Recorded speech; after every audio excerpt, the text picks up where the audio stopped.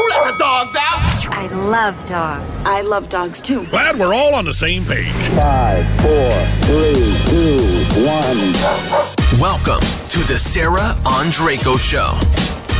Hey everyone, it's Sarah. Thanks so much for joining us today. Today's topic is anesthesia for primary care veterinary technicians and nurses. And I'm really excited about my guest today, who is Heather Sidari. And Heather is a credentialed veterinary technician in anesthesia and analgesia, meaning that she's advanced academically as well as in practice in both of those subjects. So lots of really good information that she can share with us as veterinary technicians and nurses to improve our individualized patient care when it comes to anesthesia and surgical procedures. I first met Heather at NC State University, where she is currently the intensive care unit supervisor. I was working as an ER tech there, and I got to see a really great side of Heather as far as her attention to detail, her incredible patient care. So I'm very excited to have her here with us to share some of her knowledge, some of what to do, what not to do, going over checklists, routines, and really just a few different things that can help you improve your overall practice with anesthesia and patient care. So without further ado, I'd love to introduce you to Heather. Heather, if you don't mind, say hello and tell everybody a little bit about yourself, what got you started in anesthesia initially, and I hear that you're kind of moving in a new direction possibly. So a little bit about that as well, if you don't mind. I don't mind at all. Thank you. Thank you for having me. So my background and how I ended up in anesthesia, I graduated from Central Carolina Community College in 2006 and spent a little time in emergency medicine in a private practice.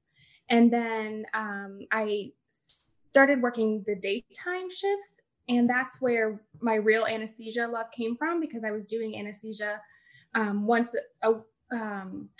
one full week out of the month. We rotated through it. And I started loving it so much that I would steal it from other technicians that hated anesthesia. So I would say, hey, can I have your surgery week and you can have my pharmacy week? And they're like, yes, absolutely. And when I reached the limit to where I felt like the knowledge base was kind of like halted, that's when I went to NC State, because I knew that's where I could obtain my VTS from, because that was my goal at the time, was to get my VTS. And I spent 8 to 10 years in anesthesia at NC State, and I obtained my VTS in 2014. I've been on the credentialing committee for the VTS Academy since then. So I mentor other techs or nurses that want to gain their VTS in anesthesia. I did want to dabble in leadership, which is actually why I ended up leaving NC State. There was a position as a technician supervisor for the anesthesia and surgery department at a specialized facility, a specialty facility, and it had 3 locations. So I had to supervise 3 hospitals, their surgery and anesthesia departments. And that was a lot. That was like 3 years of my butt getting handed to me. It was a lot, but I learned a lot about leadership. And then when the time came, I really knew that I always wanted to end up back at State, but I also have like a lot of goals that I want to pursue, and emergency medicine and critical care has always been something I'm interested in. So I took my goal-oriented self and said, I want to get my VTS in emergency and critical care and my leadership ability, and applied for the ICU supervisor, and I got it. And so I've been there for a few months now, and I'm so happy. I love it. I'm glad to do it. So that's how I ended up where I'm at now. And hopefully in the next 5 years, I'll apply for my VTS. I think that's like the minimum amount of time in emergency medicine that I can, before I start. Yeah, that's fantastic. And congrats on that position, by the way. I know that's pretty exciting. And NC State is a teaching hospital. And the cool thing about developing your skills at a teaching hospital is that you can get really specialized. So, you have access to very specific departments. When I worked emergency there, the only thing we did was stabilization. Intensive care, it's only intensive care patients. When it comes to anesthesia, you're only dealing with anesthesia. Whereas in like primary care practices or even smaller local veterinary emergency facilities, the technicians have to wear a multitude of different hats. So they're not specializing in radiology, but they have to do radiology and surgery, you know, part of anesthesia or assistance and stabilization, all those little things. So oftentimes, you know, the technicians and nurses in primary care versus university type setting don't get to get as in depth with their knowledge and their skills, more so their hands-on skills, than if they were working at a university. So that's really something special to be able to expand your knowledge base there and get really specified. You know, because in private care, obviously, emergency and anesthesia kind of go hand in hand quite frequently because they're having to wear both of those hats. So kind of along those lines too, what are some just basically some of the basics I want to look at, some starting points. So one of the things that I always think about when I go into anesthesia, which is rarely these days, luckily, because I get nervous with anesthesia now because I'm out of practice, but I have my own checklist. I have my own routine. And if someone else sets up surgery for me, my routine is off. I've got to go back over it again. So just in thinking about some of the simple things that each nurse or each technician should be going through in their brain or adding to the routine as far as a checklist goes, you know, what are some of the things that you would recommend as their starting points for that? That's a really good question, because there's always, everyone does things a little bit differently. And I get the same way. If somebody has set up for me, I have to start from the beginning as well. So one of the things that I did, and I did want to let you know, in between getting my VTS and now, I've actually done a lot of in-hospital teaching in general practice. And so I see a lot of these issues come up, and like where they can be more efficient and where they can have better patient care. And so I come with a lot of experience in that area as well, because I do go to general practices and lecture and do on the floor training. And when I was, you know, doing some teaching in the hospitals, one of the things that I created was a checklist. And it wasn't a surgery checklist, like name your patient, have you given the antibiotics, you know, that kind of like checklist. It was a setup checklist, so that if you had an assistant that set up for you, that everything that was on that checklist was in place. So yes, they gathered the gauze to tie in the trach tube. They put out your tape. They put out the scrub for the IV catheter.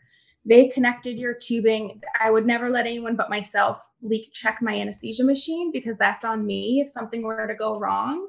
But they could set up the machine, and I would teach them the calculations for that. And I would laminate it, and it was like a checklist, like literally everything was there. The only thing I felt that I had to do was they would put the tie somewhere specific, and I knew I wanted the tie right next to my laryngoscope. So the only thing I would go back and do is make sure I put my tie where I wanted it. So I knew where it was, so I was in rhythm.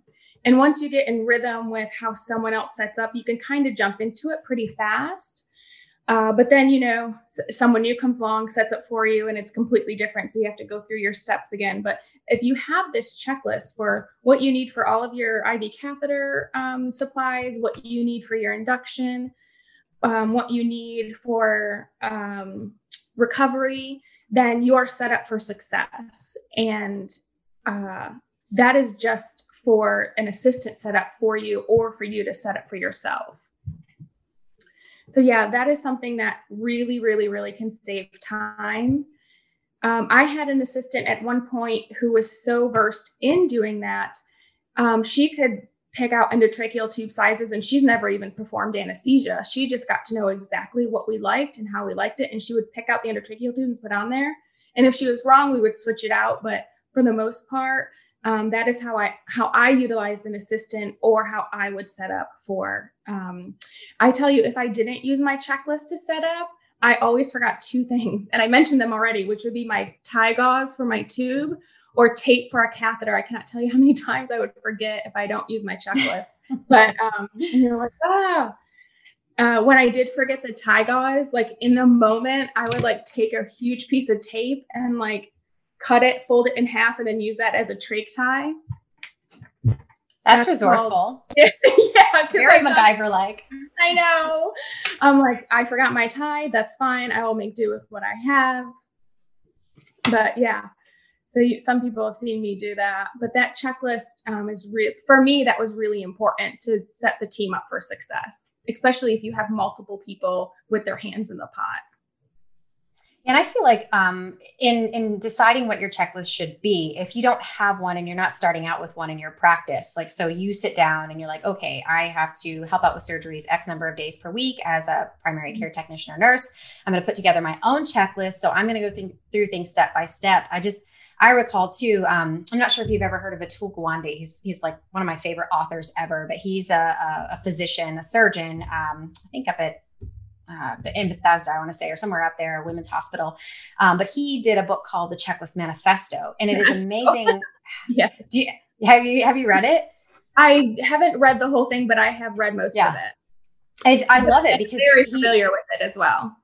Yeah, he talks about how don't skip the basics, because when you skip the basics, the things that you think are so mundane and so obvious, that's where problems go wrong, and that's where you miss things. So when you're sitting down to make that checklist, like, oh, of course the scavenger unit's on, or of course oxygen's on, of course there's enough because so-and-so checked, or yesterday there was, or whatever the case may be. Like, no, don't skip those things. Write down your checklist and go through each and every step individually every single time. And even if you know what's going on and you can fly through it pretty quick because you've got it down, don't skip any of the steps. So yeah, that was one of the big lessons I learned from his book anyway. And it makes a huge improvement. So I can tell you one of the things, when I left NC State and went to a private practice to run their anesthesia and surgery departments, one of the very first things that I instilled there was an anesthetic surgery checklist. So not just a checklist for setup, but once you got in the OR, basing off of the checklist manifesto, you have a stop moment where you talk to each other about what's been done. Do you have the right patient? Do you have the right limb? Like, say it's an amputation. Have you given the antibiotics? Because I can't tell you how many times antibiotics can get forgotten if it's not talked about beforehand. And ideally, those antibiotics should be on board 30 minutes prior to cutting your patient. Good to know. And if it's not, you might be in a, playing catch up with your patient or risk surgical skin infections. So yeah, we implemented that, and there's actually so many different checklists to talk about. So we have the setup checklist, and then we have the OR checklist. And the second part of the OR checklist was to stop right when the doctor is about to finish. And we talk about, have the samples been collected? Have they been labeled appropriately? Has the patient had this drug? So that it's called a timeout. So have we done all of the things that's appropriate for that? But there's also not just that, but we also have a form called the anesthesia checklist, which is a checklist that talks about your patient. It works up your patient, which I had sent you a picture of that form as well. And that form has you can talk on that form. You discuss your ASA status. You discuss any comorbidities. You write down their abnormal blood work values. And so you have the picture of the whole patient in your head. And let's say you need to transfer that patient to another nurse, whether it's going into an evening session, so a night nurse has to take over, or you need to go to lunch, so someone has to take over for you. It's all right there in front of you so that you don't have to guess what's wrong with this patient.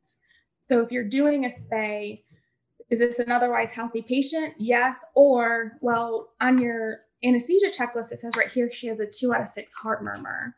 And this is the pre-medications that you wrote down, the pre-meds that you were going to choose, and you did the math pre-anesthesia. So everything's done prior to actually inducing your patient, and you know all about that patient. Yeah, I don't think having too much information is ever an issue. I like having all of the pieces and parts and thinking about, like, how old is this animal? Is this a young animal? Is this an old animal? Are there any heart issues, any respiratory issues that we need to be aware of? But also, kind of on the flip side to that, like how to deal with those things too, right? Oh, yes. Anticipated complications was something that we would put on there as something that you had to think about before you anesthetized your patient. So anticipated complications with every anesthesia procedure is hypothermia, hypotension, hypoventilation, and pain. Most of the time, pain or discomfort is involved. And oftentimes we put bradycardia on there, but I would always write bradycardia with hypotension or with arrhythmias, because we don't treat bradycardia like we used to, where we pre-med with atropine or glycopyrrolate. We now treat hypotension, or we treat bradycardia if they're hypotensive at the same time or having an arrhythmia with your bradycardia. Okay. So one of the things the anesthesiologist taught me, and I do it in every lecture, is the 5 Ps, which would be prior preparedness prevents poor performance. And if you're prepared for the worst to happen, 1, it probably won't because you're prepared. And 2, you are ready for any of those emergencies that come up. Well, the other thing that I do for every patient that I anesthetize is have an emergency drug sheet, whether it's an Excel spreadsheet that calculates your drugs for you, or you have a spreadsheet that before you anesthetize each patient, you calculate out those emergency drugs. So you're not second guessing how much to give them if they were to have an arrest situation happen. Oh, yeah. Yeah, and good too. And not only having that, and I see this a lot where there is not emergency drugs calculated on that sheet. So now you're pulling in the physician who's also, if you have a patient that he needs to get through, or he or she needs to get that through that procedure quickly, has to stop, help you deal with kind of what's going on. Obviously, they need to remain sterile, but I think it's so helpful to have those emergency drug dosages, but also to have them readily available. So having access to those. So something to think about ahead of time, if you have a QBEC system or somewhere where they're locked up or in a locked area, that you have if I need to use these drugs at any given point in time, I can get to them very quickly as needed. Yeah. The crash drugs can be really easily carried in a little caddy that you can take from like your dentistry suite or to the OR suite or to your induction room. I really like the small fishing boxes. Like you can put tackle in them, but they're really small. So they have a little handle and you can just take them with your patient wherever you go. You should have them wherever you are. If you have to take your patient to radiology, just have them in an easy access caddy or toolbox to bring them wherever you are. So if something happens, they're right next to you. Perfect. Yeah, it's a great tip. Yes, I love them. Those little caddies. They're pretty inexpensive, probably like $10 on Amazon. So in talking about medications in particular, a couple of things that I wanted to touch base with you about is appropriate timing for given medications. Now, oftentimes the physician's going to tell you when to give what and that sort of thing. But from your experience, when is it typically appropriate timing? You mentioned giving antibiotics 30 minutes prior to cutting, so starting there. But what about things like anti-inflammatories or pain medications that the doctor has directed you to give? Is there a timeline as far as prior to them waking up, or however long after that initial pre-medication is on board? What's your advice on that? So this is still, when we're talking about non-steroidal anti-inflammatories, it is so funny how independent each surgeon is when it comes to doing that. So some surgeons prefer to make sure that they have no hypotension throughout the procedure and then give it post-op while they're waking up and their blood pressure is normalizing. And some surgeons have said, I don't believe that. I think they're going to be just fine. I'm going to go ahead, and there's no proof that hypotension is going to affect giving a non-steroidal, so they'll have us administer it pre-operatively. So I think that's surgeon dependent. I have done both.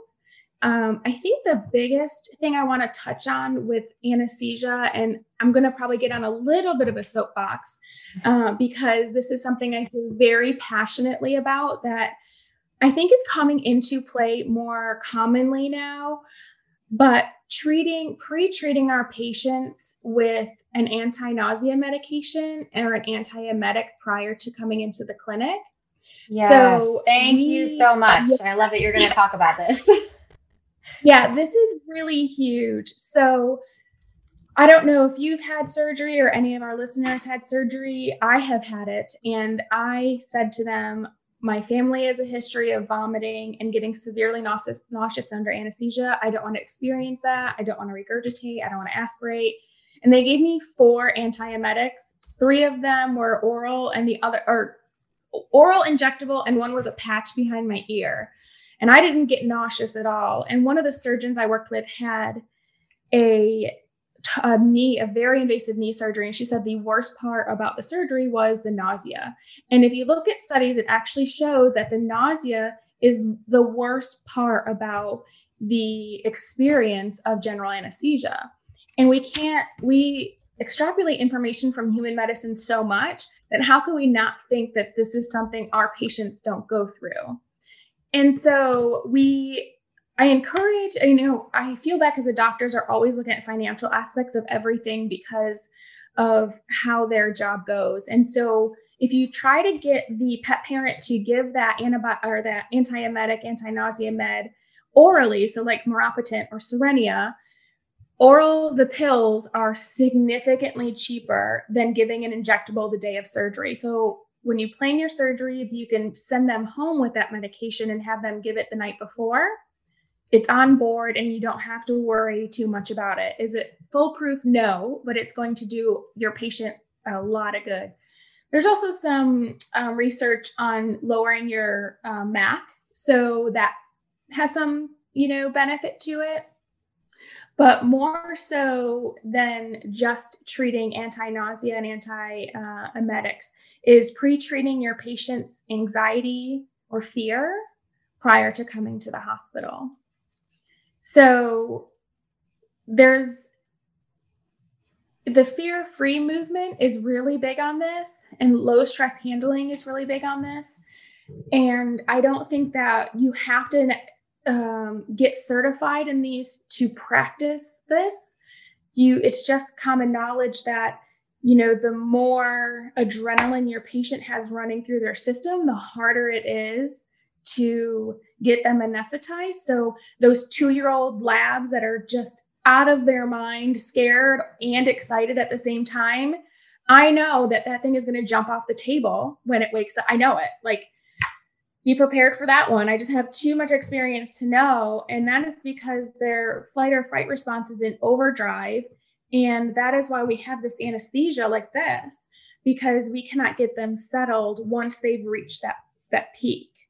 And so there are many drugs that we can use to help decrease this response. And pre-treating with oral trazodone the night before, pre-treating with trazodone and gabapentin, or just gabapentin, but those 2 in combination are wonderful. And then giving the dose again in the morning of surgery. You can give it in a little pill pocket, which I also would love to talk to you about fasting times and when we can get to that, because that's still very overlooked. But yes, giving it, unless it's a GI surgery where they're doing like a resection and anastomosis, where you really don't want anything in the GI tract, a pill pocket is fine. A little bit of peanut butter to give those pills in the morning is okay. And we want them to have those medications. One, it's going to reduce our gas inhalant. It'll reduce our pre-medications or make our pre-medications work more smoothly than if we didn't pre-treat their anxiety, fear, or excitement. So yeah, that is something. There's a protocol, I believe it's out of Tufts University, that was introduced to me a few years ago, and it's called the CHILL protocol. And they use the CHILL protocol. It's actually gabapentin, trazodone.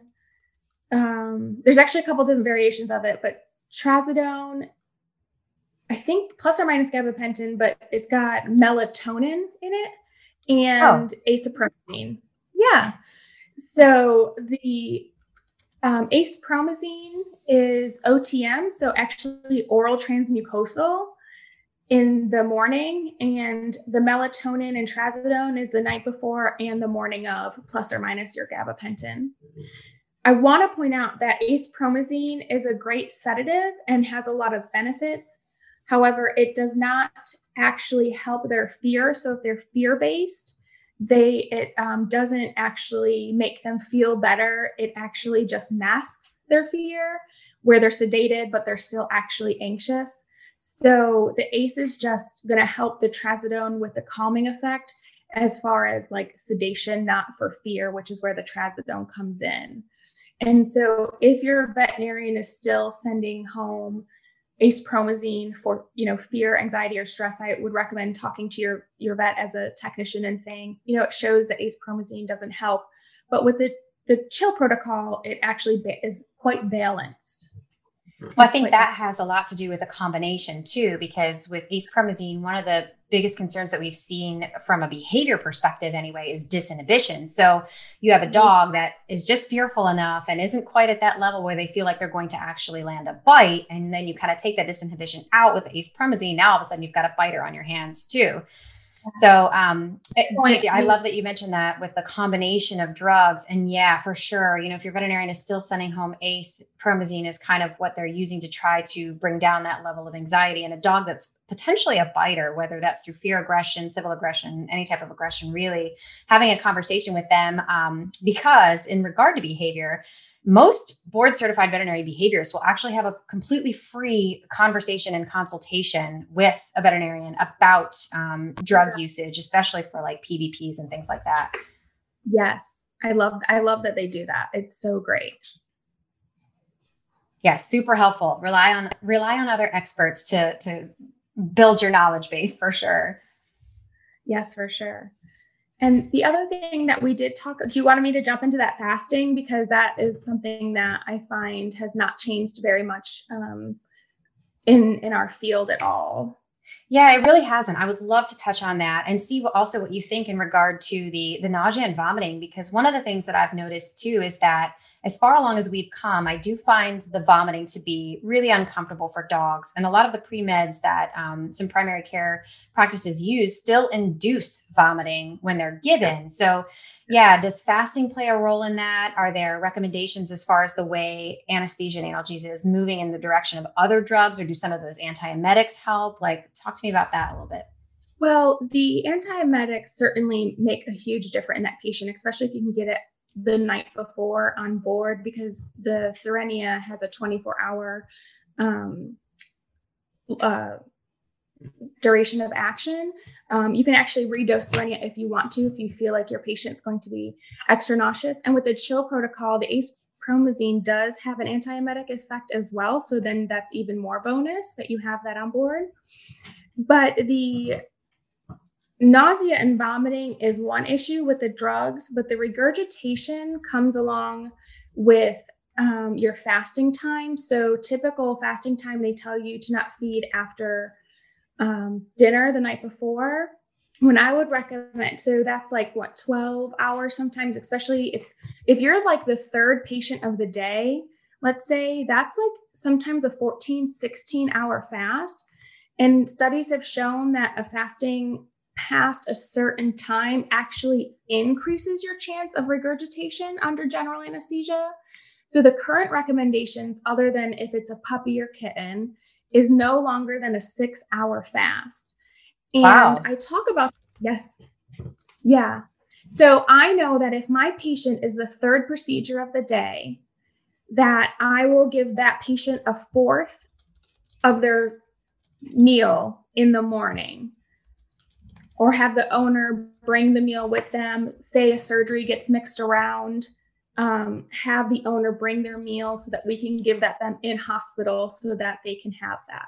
And that is just, that is another thing to add to a technician's plate, to think about feeding your surgical patient third when you're just trying to get your OR turned over and your patient sedated and IV catheter placed. But it is shown to be show a significant reduction in regurgitation under general anesthesia. And so when I talk about this in lectures, I just had someone reach out to me via email and said, I attended one of your lectures and you talked about fasting times. My doctors don't want to do this. Can you please provide resources? And I am all about providing the resources for all the technicians and doctors, because that's what it takes sometimes to get the doctors on board. And I could not ask for a better resource than AHA, which sets the standards for hospitals and patient care. And if you look at AHA's 2020 anesthesia guidelines, they actually have a chart that states fasting times for your patients. And other than emergent, which there's no fasting times for emergent, and puppies and kittens, the fasting time is 6 hours. And so all you have to do is just pull up your AHA guidelines and show your doctor and say, this is what the standard of care is now. So why don't we do this? And how can we implement this so that, the third, fourth surgery of the day, they don't have increased chances of regurgitation because they haven't eaten in 16 hours. And so that's where you can find that information. There's definitely studies, but that's like the easiest one to like get a hold of that doctors are familiar with. Yeah. So decrease your fasting time. That's perfect. That's really good to know, because I feel like that isn't something that has completely evolved yet as a practice, given what you've just shared with me. Certainly not a 6-hour fasting time. I've yet to hear that in any of the local practices around here in Charlotte. So I'm really glad you brought that up. I'm going to pull those guidelines up, and I'll put those in the show notes too. So any nurse or technician that's watching this can pull that up and discuss that with their doctor for certain. The one you want to be careful of is your mega esophagus, though, because they obviously with mega esophagus, they need a little bit longer fasting time because of their comorbidity. But yeah, if you could post those, that would be great. It's this really simple chart to just hang on the wall, and it tells you. Yeah, absolutely. I think that would be really helpful. And just to touch base too, because we're talking about anything oral really. And the majority of the recommendations that I hear are, no food after 10 p.m. seems to be the most common thing, but then water is completely fine. And do you feel that water at any point in time, especially to support hydration, even if they have an IV catheter during surgery, is still the okay for right now? Yeah, we still have our patients in a house with water. The time we take away the water is after we pre-med them. So say if we pre-med them IM, we take the water out. If we pre-med them IV, they're not going back in their cage. So there's no reason to take the water out. But yes, we keep water available until we pre-medicate them. Okay, perfect. And I do want to touch base on timing. And since we're talking about pre-medication, I've noticed this kind of great variance as far as timing for pre-meds, getting pre-meds on board. I see some practices that will only do one at a time, basically, and then they'll wait it out, 15, 20 minutes before placing that IV catheter and then finally inducing. And then other practices that I visit or do relief shifts with will, do say 1, 2, 3, 4, 5 patients all at once and then get started with their rotation. Yeah, so I've seen this as well. When I've done some work at some general practices here, I've seen the exact same thing. Either they pre-med everything at once, or one at a time. It's rarely I see one at a time, but the one thing that I had to really help this one practice with was they would pre-med all of their patients in the morning with butorphanol and buprenorphine in combination IM. And then grab each patient one at a time to put the IV catheter in. The problem with that, one, I don't like the mixture of it, and I don't like buprenorphine as a drug while they're under anesthesia. But by the time they get to the fourth patient to put the IV catheter in, that butorphanol is pretty much gone, and all you have left is your buprenorphine, and buprenorphine has no sedative effects. So they had the right idea, right? They wanted the calm, so they gave the butorphanol, and then they wanted the longer acting analgesic, which is the buprenorphine. However, if you do it all at once, that torb on the second, third, fourth patient is going to be gone. And so now you are going to be fighting that buprenorphine to get anything else to work again, unless they use dexmedetomidine. But at this clinic, they were not using it regularly. And so I was able to get the technicians to think more about each patient individually and say, you pre-medded this kitty at 9 o'clock and his torb is gone and now all he has is buprenorphine and he's not a nice kitty. And so now we need to put a catheter in, and this experience for him is going to be really terrible because, your docs aren't comfortable with dexmedetomidine, and now we have to hold him to put a catheter in and put a muzzle on him. And it's just a very terrifying experience in which he will remember. and it won't help our anesthesia anymore. And so I'd like to, get out to the DVMs and the nurses about using the appropriate drug per patient, and, using each drug individually per patient. So a lot of times they just have standard drugs for each patient, each procedure, and it's just not how we practice anesthesia anymore. We tailor them to the breed,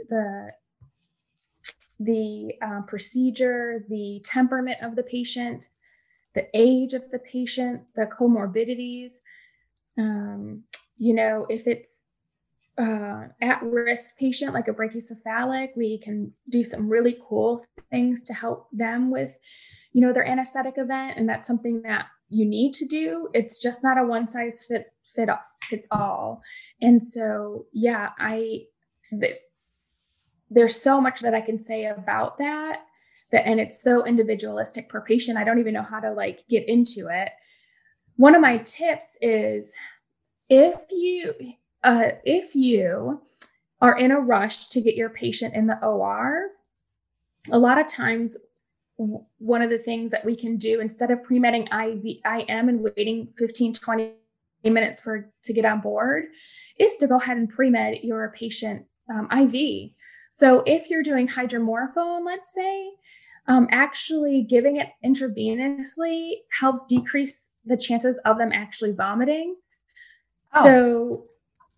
So pre-med IV. And a lot of the times the doctors are like, no, we have to save all the vessels. All the veins need to be saved. And I'm like, why? You have perfectly competent technicians that can hit a back leg and have now 3 other legs that they can hit.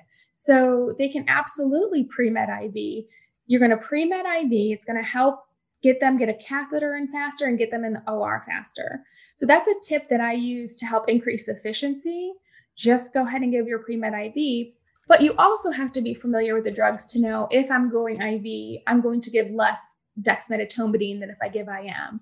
So even though hydromorphone, you'll give the same IV, dexmedetomidine you would decrease. And those are where you have to know your drugs pretty well.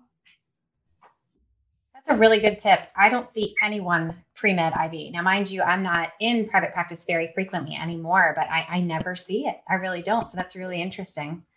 Yeah. And it helps take away that fear of being held to put the IM injection in, and then you have it IV and you can put your catheter in and they don't feel it very much because they're nice and sedated. The other tip I give technicians is to use a lidocaine gel or a lidocaine cream called EMLA cream and put it over the IV catheter site. That is something I've taught a few private practices to do. Is before you do anything, shave a little spot, put some cream on, a little vet wrap over it, let it sit for 10 minutes while you're setting up your induction area. And then if you don't have a pre-med on board, when you put the catheter in, they can't feel it because it's numb. So that's another tip to help decrease your anxiety and pain prior to anesthesia. That's a really good point to bring up. I mean, some dogs you see have an excellent pain tolerance. Other dogs, you touch them in the wrong way and they're so nervous about it. And oftentimes it can be just because of their state of anxiety or their state of fear per se. But just the little teeny things like that can make such a big difference in how the whole event goes and what the memory of that is for the pet, so that the next time they come back or the next time they come back to the clinic, that can have quite the bearing on how they behave or how they feel from an emotional state, visiting the hospital. That's 100% true. It's, my goal in life is to make people think about the emotional well-being of their patients as much as the physical. And right now we're in this state of, we just need to get through the day. We need to get through our procedures. And those little things sometimes just seem overwhelming or seem just like it's going to take so much time, when in actuality, that 3 minutes it took to apply some cream to numb their leg, especially on a little Yorkie or a Maltese that's going to scream bloody murder when you touch the skin with the catheter. It just makes those Huskies. Oh gosh, yes. Yeah. You show it to them and they're like, "Ah!" I know, they don't care. They're like, I know it's coming. Oh my gosh. Yes, those poor things. I'm telling you, it makes a world of difference. And long term, how they feel coming it's going to help. Yeah. And I'm so definitely of the camp of doing more of the individual approach and not pre-medding everyone. I'll tell you firsthand, my worst cat bite actually happened not too long ago. It was from a cat that was pre-medded, was perfectly fine prior, but did not do very well with its drugs. And I walked into the clinic, and the first thing someone said to me was, "Oh, can you grab that cat? It's been pre-medded. We're just going to go ahead and put its catheter in." And I was like, "Yeah, sure, no problem." Went over to the kennel, and of course the cat looks fairly sedate, but as soon as I opened it, it flipped out, tried to spring out of the kennel, and I had to push him back in. It was very traumatic for the cat. And then, it landed me one of the worst cat bites. It blew my entire arm up. It was horrible. I need antibiotics, but all of that because I think the cat had its pre-med on board for too long. So good points to bring up about that individualized approach when it comes to pre-medding and knowing kind of when your next patient is going onto the table. So you know when to give that next pre-med and get that on board to simmer a little bit, but not simmer too long where you lose the effects and then you're fighting, like you said, the butorphanol. So do you remember what it was pre-medded with? This is my answer. I don't. Brain. Okay. I don't, because I wasn't there when they pre-medded it. I was there way after the fact. I had just come in to help with a relief shift. And so I don't know how long it had been pre-medded, but it was one of the hospitals that does. They pre-med multiple animals and then go through them. Yeah. One of the things that is often overlooked is, and they do this for some reason, a lot of doctors think that midazolam or a benzodiazepine is a really great pre-med. And in the feline guidelines, the practitioner guidelines in feline anesthesia, it states that it is absolutely not a pre-med you want to use on canines as well, but cats especially lose a lot of disinhibition. And so you'll see that effect with them. So unless it's an appropriate patient to pre-med with a benzodiazepine, try to stay away, especially in cats, any midazolam, because you typically can go IM with midazolam and they just lose their minds. And so, either the torb's gone or the midazolam's on board, and that's probably what happened. Oh, that poor kitty. Yeah, most likely. And I think midazolam's pretty popular still as far as use in pre-med. Yeah, I see it a lot on the Veterinary Anesthesia Nerds Facebook page. I've pre-medded with, hydro and midazolam, and those labs and those cats are still jumping off the table while I'm trying to get a catheter in. And I'm like, that's because you use midazolam. It really just causes them to be completely dysphoric. The best time to use midazolam is when they're little babies, so really young or really sick and or really old. And sometimes that even tricks you. You're like, this is a little pediatric patient. And it's like, nope, it's still flying off the handles. Yeah. And so that's where the individualized medicine goes. So if I had a little neonate, if I had a little tiny baby, I would 100% pre-med with midazolam. But if I have a 2-year-old lab, or husky, I'm not going to do that. I'm not going to do that to that pet. It's going to be terrible for them. Or to you. I was going to say, a lot of times I hate when, the technicians are at the mercy of what they can and can't, the doctors have them do. They're just doing, what they're told to do for the medication. So this is where DVM knowledge comes into play as well. It's not always up to the technician. It really is up to the doctor as well to pick the right protocol and listen to your tech. Because a lot of times, techs and nurses, they want to do this. They want to implement this. And the fear from the doctors sometimes puts up a wall, and it makes them really nervous to do anything different. And, moving a clinic away from just buprenorphine during surgery was really hard. I had to really convince them to not just use buprenorphine as a sole anesthetic agent or analgesic agent, because it has no sedative effects. It doesn't have any MAC reduction. And if you want to give them extra pain medication, if it's not working, you can't, because of the affinity for the receptor with buprenorphine is so high. And so we did get them to finally start using hydromorphone, which was really wonderful. They just didn't like the effects because of the nausea and the panting, and getting them to use the antiemetics and just changing their views on how we can do this made a huge difference in our patients' lives and the stability during anesthesia. It is unbelievably different when you have those pre-med drugs on board. So the oral drugs, so your GABA, your trazodone, and then your Serenia, pre-med with the appropriate drugs, they sleep through the whole thing. I mean, I was watching techs, watching them, just catch dogs off the tables, catch cats off the tables, because they are just not sleeping well. So they don't have that multimodal analgesia and anesthesia. It's all riding on gas inhalant and drugs that aren't very potent. Yeah, that brings up a really good point too. And I've seen a number of dogs just wake up swinging and come flying off the table. Same with cats, that sort of thing. And from a behavior perspective, I always think about how traumatic that is for the animal. And you really want to do the best you can to have them wake up slowly, wake up with ease, wake up not in this state of panic, like what's going on, what's happening. I don't have all of my senses about me. And so one of the things I wanted to ask you about in particular too is, and I don't know if I'm doing this the right way or not, but I will generally start very slowly bringing my patient off of anesthesia, off of gas, to do the best I can to wake them up, not just turn it off and have a switch go off and reduce all of the gas inhalant per se. But what is your advice as far as kind of bringing them out of that anesthetic event with do you turn down the gas? Are you more of the field of we just turn it off and we oxygenate them for a little bit and kind of slowly bring them up that way? Or what's your advice on that? So if you have the proper pre-medication and analgesia on board, you don't have to titrate your gas down, but I want to let you know that it's not wrong to do that.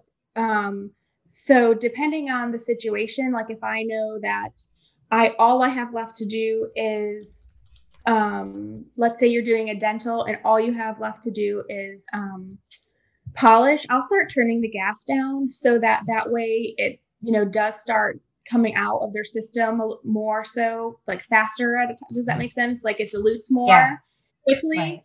Right. But if I forget to do it and I have a really good plan in place, I will definitely turn them just right off. So I think it's when you do that and you turn them directly off and you don't have anything on board, everything's like gone, like your dexmedetomidine is gone, your ketamine's gone, all of these things are gone, and you only have, let's say, your Torb gone, then they are going to wake up like crazy. And I think you can help by titrating down your gas. But if they're already that worked up patient prior to, I think no matter what you do, they're going to jump off the table. And that's why you have to get all of these drugs on board prior to them waking up. And if you do, then you're going to have a better recovery.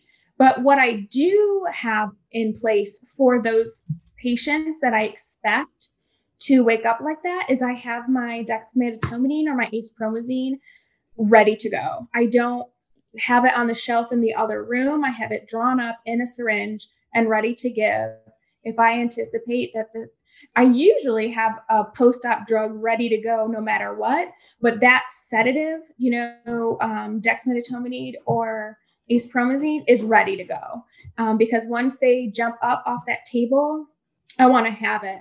Because even sometimes with having the best protocol in place, they can have that emergence delirium, which you can try to avoid by, turning your gas down slow and having them, utilize your oxygen, 10-minute post-oxygenation, dilution happen. They will have that emergence delirium, even if you've done your best anesthesia. And that's why I have those ready. If they're going to jump off the table, I'm going to catch it and somebody's going to give it IV immediately. So yeah, you can titrate. I don't do it often, but there's nothing wrong with it. But there is something wrong with not letting your patient breathe oxygen post anesthesia. And you're going to get that emergence delirium more when you don't let them suck on that oxygen. Just lost one of my Raycons. Technical difficulty. There we go. You see it go flying across the room. Okay. So your face was amazing. Hopefully nobody else saw it because you were talking. Wait a minute. I want to hone in on this point for a minute because I think this is really important. And I love keeping my patients oxygenated after surgery, but I don't see this as a common practice. Maybe if anything, it's for all of 60 seconds while you're taking the EKG off or the blood pressure cuff off or disconnecting from IV fluids. But you mentioned 10 minutes post-op. So tell me a little bit more about oxygenating when you shut the gas off. Yeah. So 5 minutes is standard. And so what I do is I will do my 5. A lot of times I do 10 minutes because even when you take your patient off of gas inhalant, even if you have exhaust or like passive or active exhaust, those patients are breathing out that gas inhalant and you're breathing that in. And so the more dilution time that you have, the less that you as a technician are going to breathe in that gas. When you breathe in any isoflurane or sevoflurane, when you smell it, as you know, you're already over your dose for the day. So imagine anesthetizing 5-10 patients a day, disconnecting them after 5 minutes. You know you can still smell it coming out of their AT tube, right? Yes. Okay. You're overexposed. And there are so many things wrong with that. I cannot begin to tell you. We have major health issues as veterinary technicians that I think are completely underdiagnosed. So I'm going to get off my soapbox about safety for ourselves because I'm very, very big into that. Waste anesthetic gases, I'm very, very, very picky about that. And radiation exposure. So one, if I can leave them on longer, that's less exposure to me and the people around me.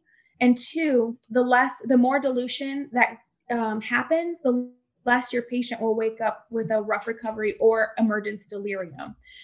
So what I do is I let them stay on oxygen 5-10 minutes, and I always leave their pulse ox on them. I actually leave everything hooked up unless they I take ECGs off unless they have an arrhythmia. I take their blood pressure off unless they're hypotensive, but I always leave CO2 and a pulse ox on during recovery. The SpO2, when you want to keep that on and make sure they're oxygenating great on oxygen, but then I would take off my oxygen, let the patient breathe in room air, and 90% of the time, your patient's going to desaturate. If they've had the appropriate pre-meds, if they're not on anything, they probably are already jumping off the table. However, it's called a room air test. So they're going from 100% oxygen to 21%. A lot of times they're depending on that oxygen to saturate appropriately. So when you take them off, you don't have appropriate ventilation.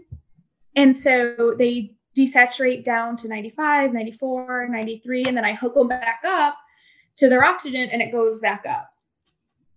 Then I let them go on. I do that like 2 or 3 times until they can saturate on their own. And 99% of people take the pulse ox off during recovery. And it's amazing that when you actually leave it on, when you disconnect them to oxygen, to see how many patients actually decompensate or desaturate post-oxygenation. So I usually end up just giving them that 10 minutes because I know they're going to desaturate anyway. And when you put them in their cage post-operatively, if you have a pulse oximeter that you can keep in the cage with them, that's even better because sometimes they can re-narc, so they can go back under, their opioid sedation and then decompensate there. But if all you have is your pulse ox in your treatment area where your anesthesia machine is, keep it on during recovery. I promise you, you're going to see more patients desaturate than you ever thought. It's actually really crazy how many patients need that support for longer than it is.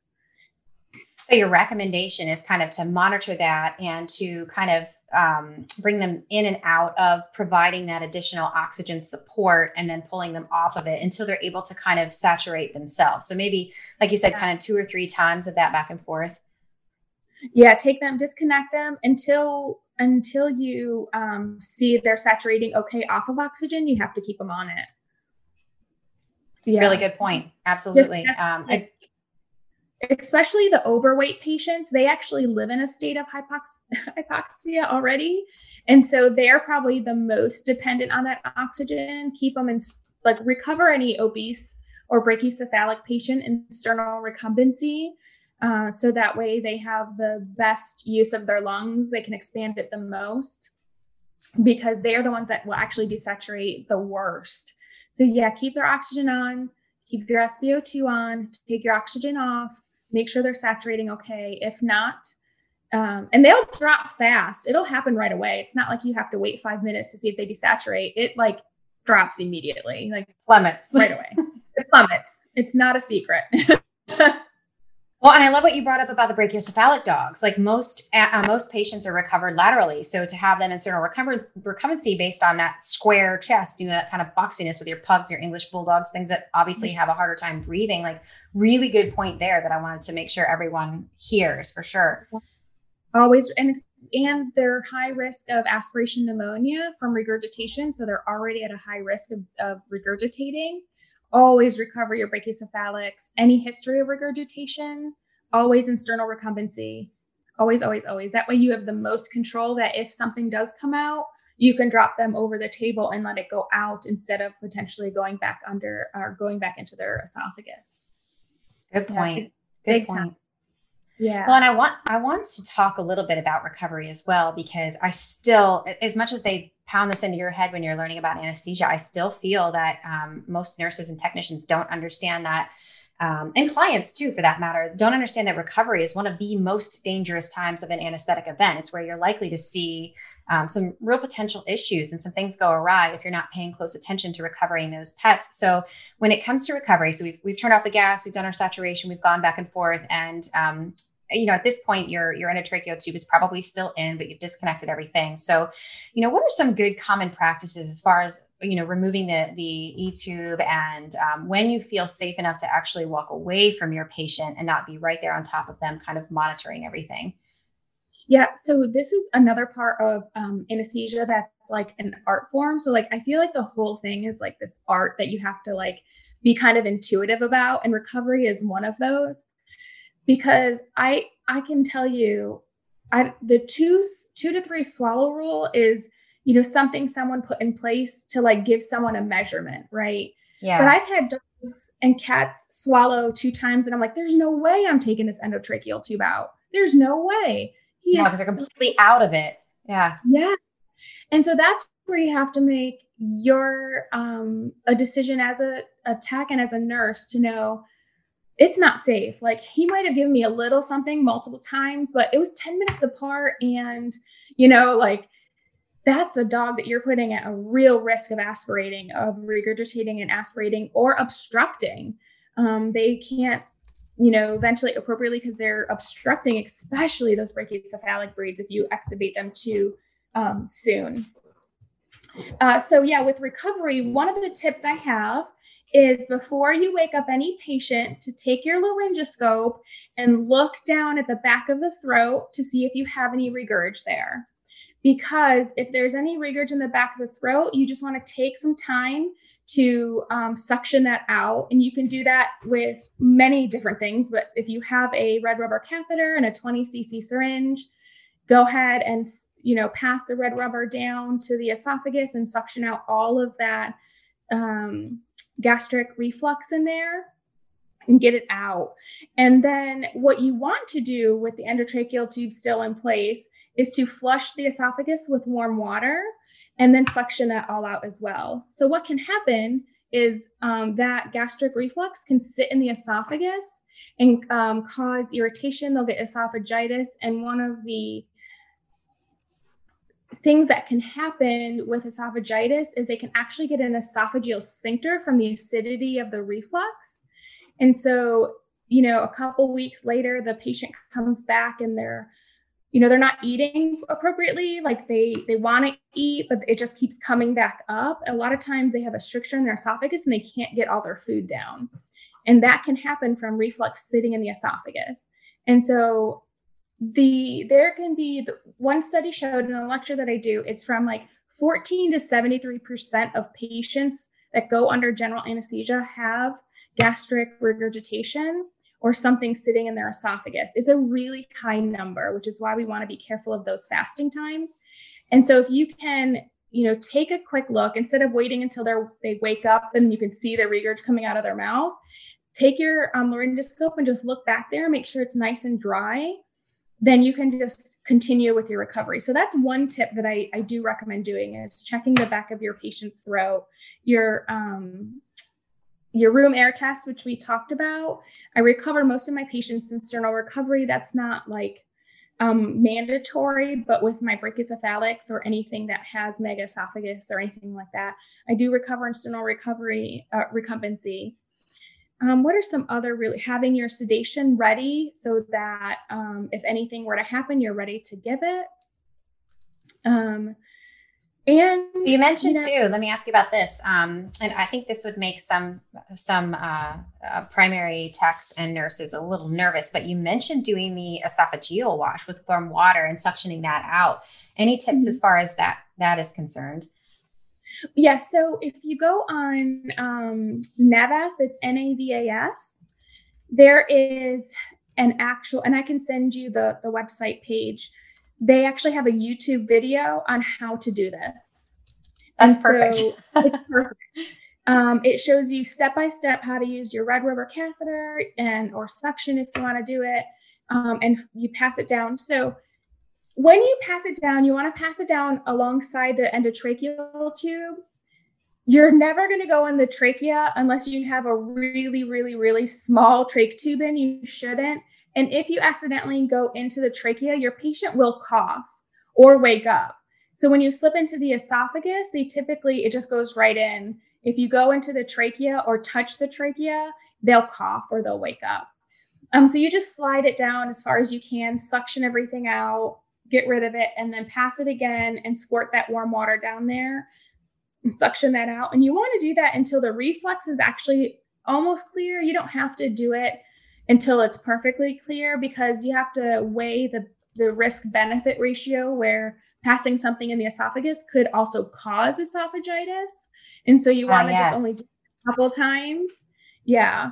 And so that's what I would recommend. So NAVAS, it's the North American Veterinary Anesthesia Society, I believe. Oh, I probably got that wrong, but it's the baby. So the VTS anesthesia technicians and the diplomats of anesthesia, veterinary anesthesiologists, came together and they had that baby called NAVAS. You can get a membership to it, but there's a lot of information that's free on that as well. So yeah, we'll get that out there.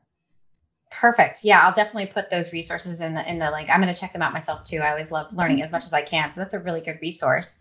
Yeah. The other we do on recovery that's often overlooked is we kind of forget about our patients sometimes. Yes. So yeah, and I cannot blame the technicians. They're always in a spot that they're doing the best that they can with what they have, right? They're doing the best that they can with the tools that they're given.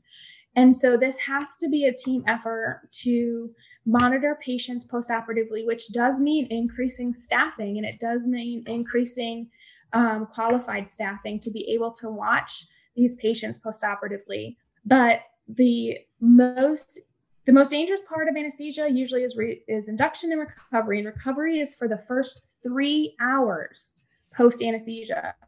It is not right when they wake up. For 3 hours is the most time that patients had mortality. So we have to do better with our post anesthesia recovery.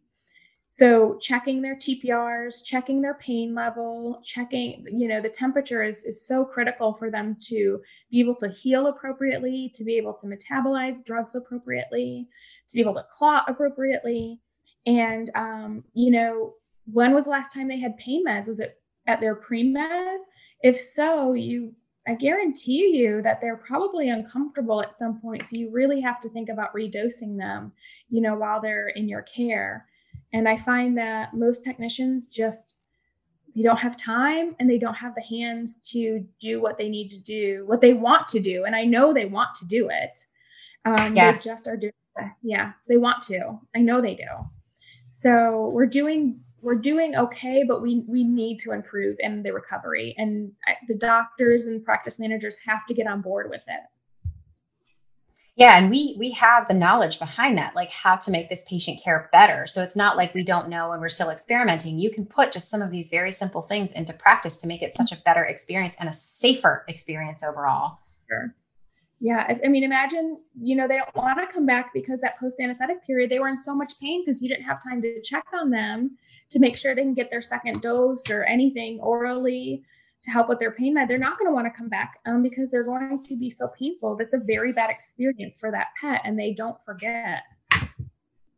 Yeah, one of the questions I actually have on my behavior questionnaire, and it doesn't matter how far back the pet was altered, neutered, spayed, that kind of thing, but I always ask about their experience with alteration. So, were there any changes in your pet after they were spayed or neutered? And, one of the things that I'm looking for is how are they responding to the veterinary setting now after that experience? Are they afraid of the vet now? Do they still go in tail wagging and excited to take treats? So that's one of the things that I look out for just from a behavior perspective. What have you found so far?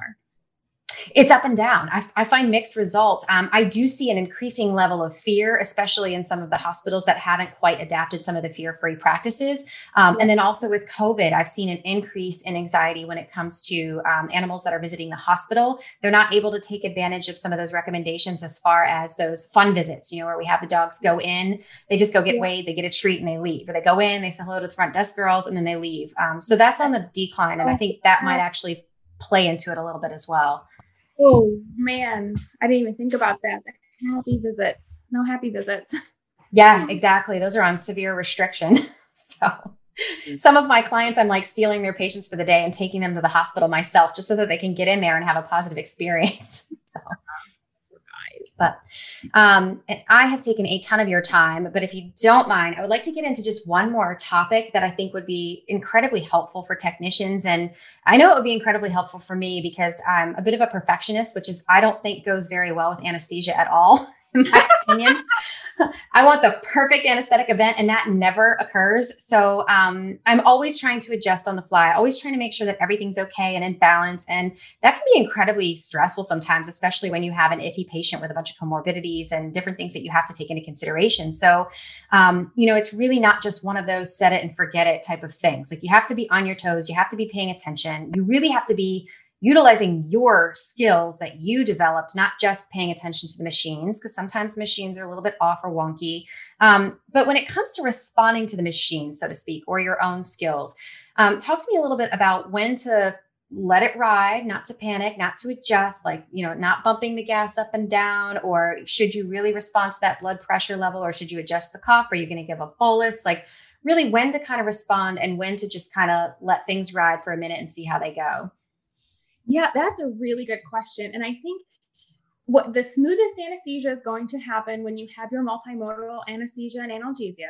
So getting rid of that flight or fight response you're going to see a significant difference in your ups and downs in your anesthetic experience. Now, when it comes to, let's say, your bradycardia, like I talked about earlier, we are going to ride out our bradycardia as long as your blood pressure is okay. And when I say blood pressure is okay, I mean your mean arterial pressure is over 60 millimeters of mercury. So below 60, you're getting no kidney perfusion, which is where you're going to get into acute kidney injury. And so the very first thing that I do when I have a low blood pressure is I always just look at my cuff. I always move it to make sure it didn't slip onto the carpus. I make sure that the line that you actually hook up to the machine, the cords that hook together, that line, or that, I don't even know what it's called. So you got the cuff itself and then the line that comes out that connects to the cord. Mm-hmm. That line should be in line with the artery. So when you hook up your blood pressure cuff to, let's say, your antebrachium, you want that cord to come medially. So the artery on the forelimbs runs medially. So I put that cord there. And if you're doing it on above the hock, it is kind of medial and cranial. And so you just want to make sure that that blood pressure cuff cord, and it even says on the cuff where that tube comes out, it says artery on it, because that's what it means. It wants to be lined up with the artery, and I want the best blood pressure that I'm going to get. So I always make sure that it didn't slip, that animal, if you flipped them and the cuff got moved. So anytime I have a blood pressure that is trending low, I just adjust the cuff to make sure it's okay. And then I take into account the blood pressure. If it's still low, okay, what's my heart rate? And what's my hydration status? Did we do a PCV total solids prior to anesthesia, which should be done prior to any anesthetic event? A lot of DVMs will have it from the blood work a week prior, which doesn't accurately represent their hydration status the day of the procedure. They could be really anxious and panting a lot, or had some vomiting, or had diarrhea a couple days ago. So an accurate PCV total solid. So I typically will address either heart rate or hydration status first. And that is just patient dependent. And I'll always start with a dose of glycopyrrolate if I want to increase the heart rate. There's nothing wrong with atropine. It's just atropine I use in emergency situations. And glycopyrrolate has just a slower onset of action, so it eases the heart into a higher heart rate.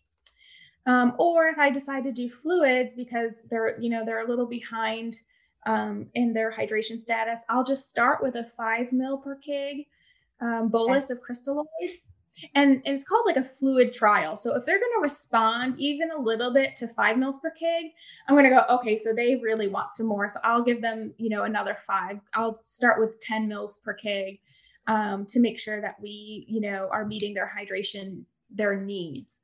And so that's where I will start when I'm treating hypotension. I just start right there. And let's see.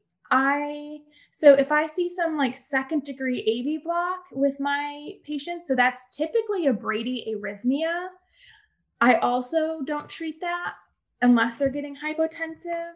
And when I do treat that for any, let's say my blood pressure is trending down, I'll treat that bradycardia, that bradyarrhythmia.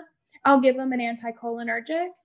But typically I'll let 2nd degree AV block ride, because that's something that is not untypical under general anesthesia for our veterinary patients, mostly dogs. I'll let that ride. And let's see, if they're responding to surgical pain in the moment, I will not hesitate to give them another dose of pain management to get them through the surgery. Because you can turn up your gas, but let's say you're trending hypotensive and they're responding and they're still kind of low. Redose your hydromorphone, your methadone, whatever you use, to get them through that surgical pain. You can bump them some a bolus of ketamine to get them through, a little bit more dexmedetomidine if you need to, just to get them through that painful part.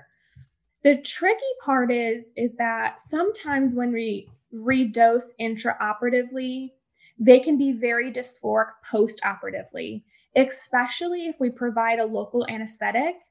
So let's say they're really painful during the spay, we give them another bump of hydromorphone, but then afterwards we do a line block and a splash block. And so they're blocked now and they've had their carprofen and, postoperatively, they're just really comfortable, but man, they are just whining and crying and screaming and barking and agitated.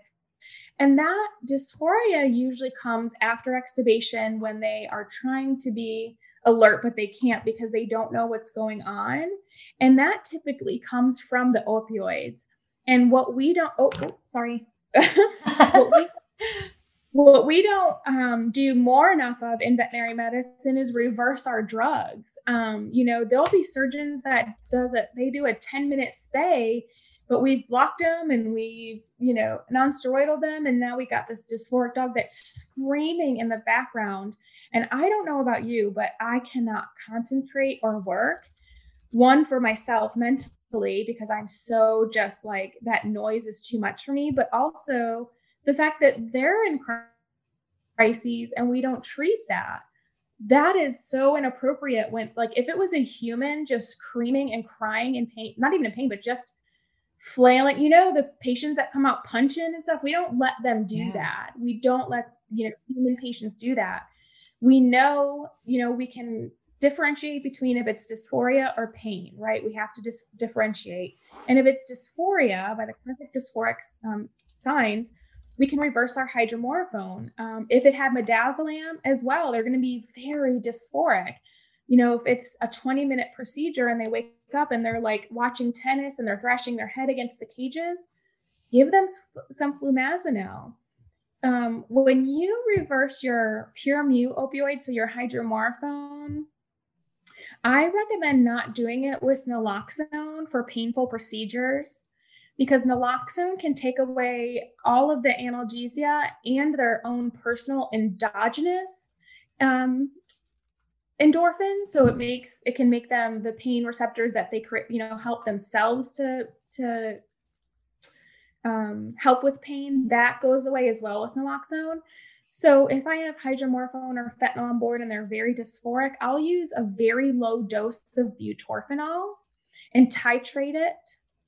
And, until they, stop, head bopping, watching tennis, or until that vocalization calms down. And it's amazing to see how they respond to that. And once I have doctors and technicians see the difference in their quality of recovery, they are not even afraid to do that anymore. I've had anesthesia techs, I'm like, they've been on a fentanyl CRI for 4 hours and that accumulates. And so, fentanyl will last 20 minutes, but if they've been on a really high dose for 4+ hours, it's going to take a really long time to get off of that, for that fentanyl to come off the receptors. And so I do a really low dose of butorphanol, and this patient that's been not able to extubate for 45 minutes, I give them a skosh of butorphanol and they're like, huh? And they're chewing and swallowing. You take out their tube, and it is like a miracle. These technicians are blown away. How have I not been doing this before? I'll let them ride 30 minutes, but if they're still holding that tube for 30 minutes, they're getting a little reversal. And, dexmedetomidine too, like it's a very short duration of action, but some patients hold on to it. So if you're having a prolonged recovery, doing a partial reversal of your dexmedetomidine with atipamezole IM, they're going to wake right up. I promise you. And it's very underutilized in our profession. It's so underutilized. Oh, I definitely agree with that for sure. Yeah. Well, this has been super packed with lots of information. I took a bunch of notes during this too, so I can organize them so that some of the highlights will be available in the show notes for technicians and nurses, just to kind of pull out, review, especially after they watch the video, they can go back with their notes and kind of compare things. And there's resources that you talked about, I'm going to put here available. I am curious too, not only about some of the sites that you would recommend if people want to learn more or get a better in-depth knowledge about anesthesia, where your favorite sites are to go for some of that continuing education and learning, if you have any favorite speakers, and if you're doing any upcoming continuing education. Oh man, I go to so many CEs and I speak at a lot of CEs. What month is this? This is November.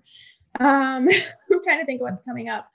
I love going to the veterinary anesthesia nerds talk. So like when Tasha McNerney talks, I love listening to her. Darcy Palmer, she does a recovery podcast on the Clinician's Brief podcast. It's one of my favorite podcast episodes. I love the Clinician's Brief podcast, but that episode was so like validating for me to have this amazing like VTS and anesthesia that is like a god in our world speak about this recovery that I've been doing lectures on, and I just felt so validated. And so that podcast, I can send you the link to that as well. So Darcy Palmer, Tasha McNerney, Kristen Messenger, she does this amazing lecture on the new Grimace scale. So the feline pain scale that's just coming out. Love Kristen Messenger. I used to work with her dad a long time ago. He was actually the first one in anesthetic events that would do lidocaine blocks on the surgical site. And everybody would make, like the other physicians would make fun of him for it basically. And he would always look at him and be like, have you ever had abdominal surgery? Okay, then. No, Wack, if you worked with him, he's so awesome too. Yeah, he's amazing. Yeah. Duncan LaSalle's, NC State, he is like the pain guru. So, any lectures that he does anesthetically, but I also love listening to some like fear-free lectures, like low stress handling lectures, and Kara Burns is probably one of my favorite. Like she's just like really good at it. Like she's so engaging. I just love watching her lecture. She's just really good at it. Not that I have like significant love for nutrition, but she's just so good at lecturing. That's actually another thing that we'll need to catch up on is post-op eating. That's something that we don't, nutrition is healing and getting them eating right afterwards. That's a whole nother subject that I recommend you guys look up. Yes. Yeah, those are my favorite. I just did NCVC, which is our North Carolina conference, which is still, it's virtual through the end of December. And I did Vet Show, which is now virtual. I'm supposed to do the Western conference, but I'm not sure if that's going to be virtual or in person at this point. For now, we're going to say it's virtual. But those are the conferences that I just did and that are coming up. But yeah, and those are my favorite speakers. They're really fantastic. If you listen to Clinicians Brief podcast, Becky Mosser, I don't know if you know her. She's done a lot for our profession, but she's a really great lecturer as well. And she does a lot of talk about self-care. And I think that's very underutilized as well, taking care of yourself and, technician utilization. And I don't know, there's so many great people out there. I don't even know. I could name 100 of them. That's really helpful. I will list those out and dive into those myself too. So that's helpful. I'll put all of those resources in the show notes so people can directly click on the links and go right to the podcast to get into those, to dive into those. Great. That would be so great. They'll love it. It's so good. Perfect.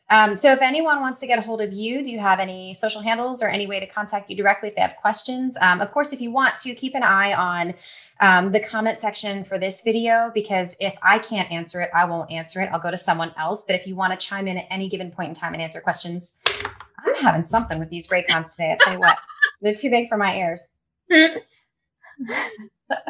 But yeah, so keep an eye on those. But is there any information you want to give to people out there that might want to reach out to you and ask you about upcoming stuff? Yeah, I actually give my email out directly because after every lecture, people will ask me for my slides or ask me like questions about anesthesia. Again, just freely ask me. I really feel like my purpose on this planet is to make our patients' lives better. And so I'm not one of those ones who will post, you owe me money for helping you with your pet. I actually, please come to me with any questions you have about your pet, because I'm going to steer you in the right direction. I promise you. And that's what I want to do. So it's actually, if you can just, put it up there so they spell my last name correctly, but it's heather.sidari@gmail.com. Super easy to remember. And you can email me. That's really helpful. Yeah. Thank you so much for that. That is fantastic. Just go right to the source, ask your questions. Yeah, absolutely. I love it. We share that passion, that education passion. It's great. Yes. Now you have to come here and train my dogs. Yes. That I can help you with. Anything behavior related, I got it. Anesthesia afterwards, I need a tall, heavy drink after a full day of anesthesia. I love it. It's my favorite. We need more brave souls like you on the planet, willing to dive deep and learn even more and then share your knowledge with the rest of us. I can't wait. And I hope that the checklist help them. You can share that with them. And if they want the Excel sheet for to quick and easy put in the Excel drugs, they can have that as well. I just want them to have all the resources to provide the best patient care. So anything that your viewers need, I'd be happy to provide it. Thanks so much. This has been incredibly helpful. And I think everybody that listens in on this will definitely agree. All right, Heather Sidari, thank you so much for being on our little YouTube continuing education show. And if you have any questions, drop them in the comments below. Don't forget to please hit the like button if you enjoyed this video to let us know, and hit subscribe and ring the bell to receive notifications when more content like this is released. Awesome. Thanks so much, Heather. Thank you.